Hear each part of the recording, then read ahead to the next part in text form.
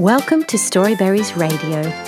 You can read along with any of our stories, all for free at our website, storyberries.com.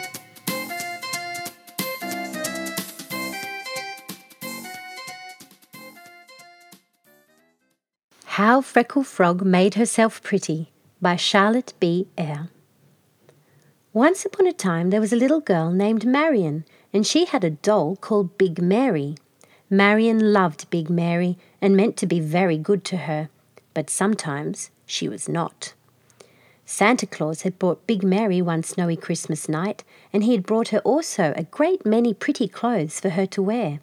There were 3 dresses, a warm red one for winter, and a white one, very thin, for summer, and still another of beautiful blue silk with lace on it, for best. Then also there were little skirts and tiny stockings and pretty little shoes with shiny buckles and real heels, and there was a pink parasol, and best of all, a dear little muff made of soft white fur to keep Big Mary's hands warm in cold weather.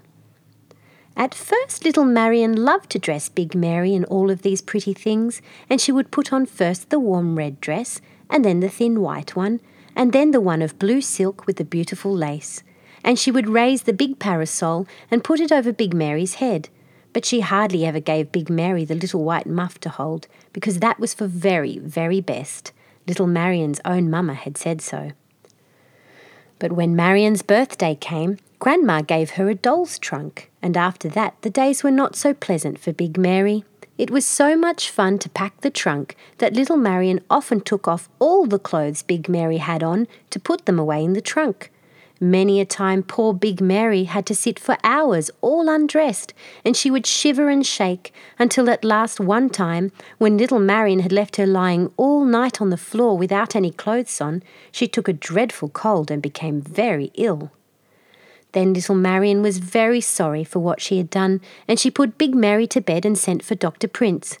When the doctor came, he looked at Big Mary's tongue and felt her pulse, and then he shook his head and looked very grave. He said that Big Mary must take some medicine every day and must sit out in the fresh air and always wear her best clothes all the time, for she was a very sick doll indeed.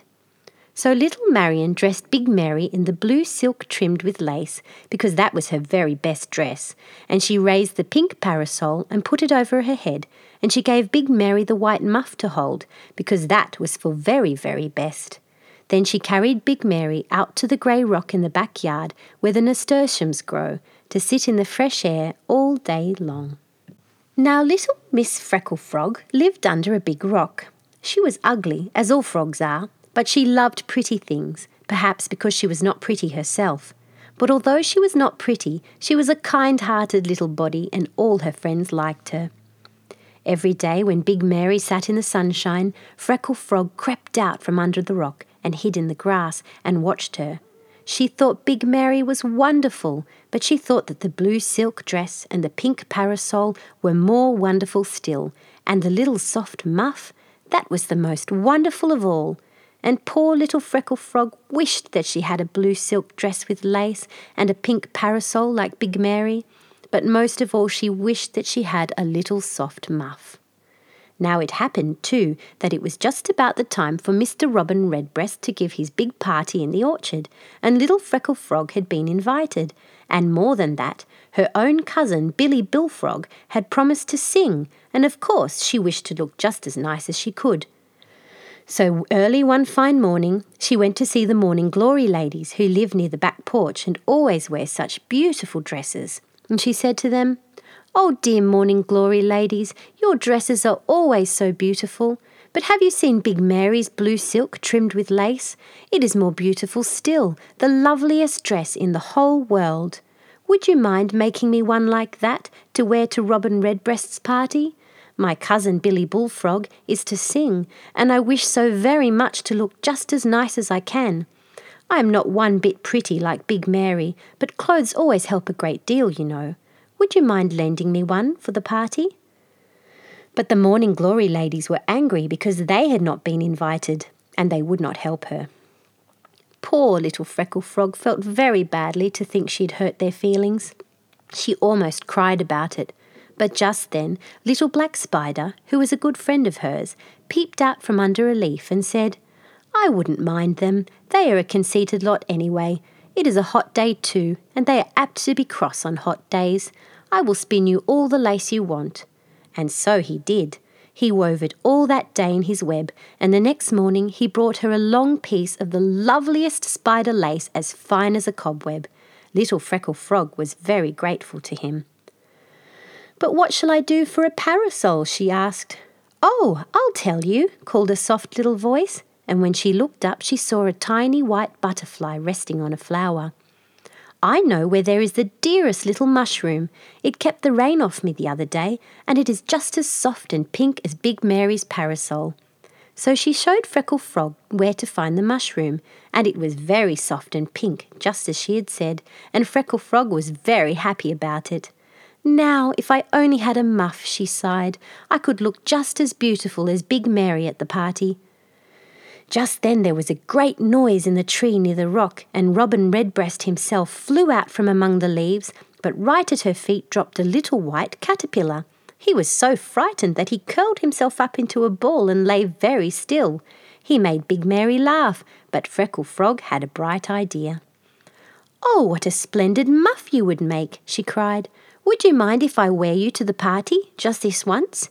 The poor little caterpillar uncurled himself. "If you will promise to take care of me and not let Robin Redbreast eat me," he answered, "I shall be only too glad to be your muff." So Freckle Frog went to the party and wore the cobweb lace and carried the mushroom parasol and held the soft little white caterpillar for a muff. She even bought a sweet pea bonnet to please the Morning Glory ladies. Then Robin Redbreast said she looked better than anybody else at his party, and Big Mary, who was well enough by that time to also go, said so too. Now Robin Redbreast, as you must know, always had his parties just at twilight. He himself was always in better voice then, he said, and so he felt sure that Billy Bullfrog and all the other singers must be too. Then the world was lovelier at that time than it was through the long hot day, when sensible people like birds and frogs, and sometimes even babies and dolls, took naps and did not stir out at all. At twilight one could always depend upon the sky to grow very soft and pink, and the fairies never failed to hang the leaves with dewdrops, all to make his parties beautiful. The cherries tasted better then too, and later still, when it began to grow dark, the katydids would play if anyone cared to dance. So Robin Redbreast always gave beautiful parties, but even he had never given so beautiful a one before. Little Freckle Frog was very happy. Everyone admired her beautiful lace, and she told them all how kind Little Black Spider had been. And by, when it came to be time for refreshments, she ate a whole cherry. She had never tasted one before, but as she told Mr. Sparrow, who had brought it to her, she really never had dreamed how delicious a big red cherry could be. Then, when the katydids began to play, she danced with her cousin Billy Bullfrog until it was time to go home. There was only one thing that troubled her, and that was that the Morning Glory ladies were still angry with her, for little Freckle Frog wanted to be friendly with everyone. But at last another idea came into her head. She would give a party herself, just as beautiful a one as Robin Redbreast's, and have it early in the mornings so that the Morning Glory ladies could come. So that very evening, before she went home, she told Big Mary all about it, and Big Mary promised to help all she could.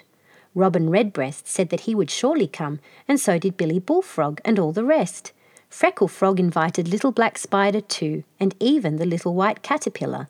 "And you needn't be a muff this time," she said, "but just eat cherries and have a good time." Then early the next morning, before anyone else was up, she went to invite the Morning Glory ladies, for they are always good-natured then, and never frown and scowl at people until the sun is hot. "Dear, dear Morning Glory ladies," said Freckle Frog, "will you come to my party? I want you more than anyone else." Then the Morning Glory ladies fluttered with joy, for they loved parties, and they smiled and answered her, "Yes, indeed, we shall come, little Freckle Frog, and wear our best dresses too." Then at last Freckle Frog was perfectly happy, and she laughed to herself and said, "It really doesn't matter about my being pretty any more, for everyone likes me now." The end. Thank you for reading with Storyberries.com. free stories for kids.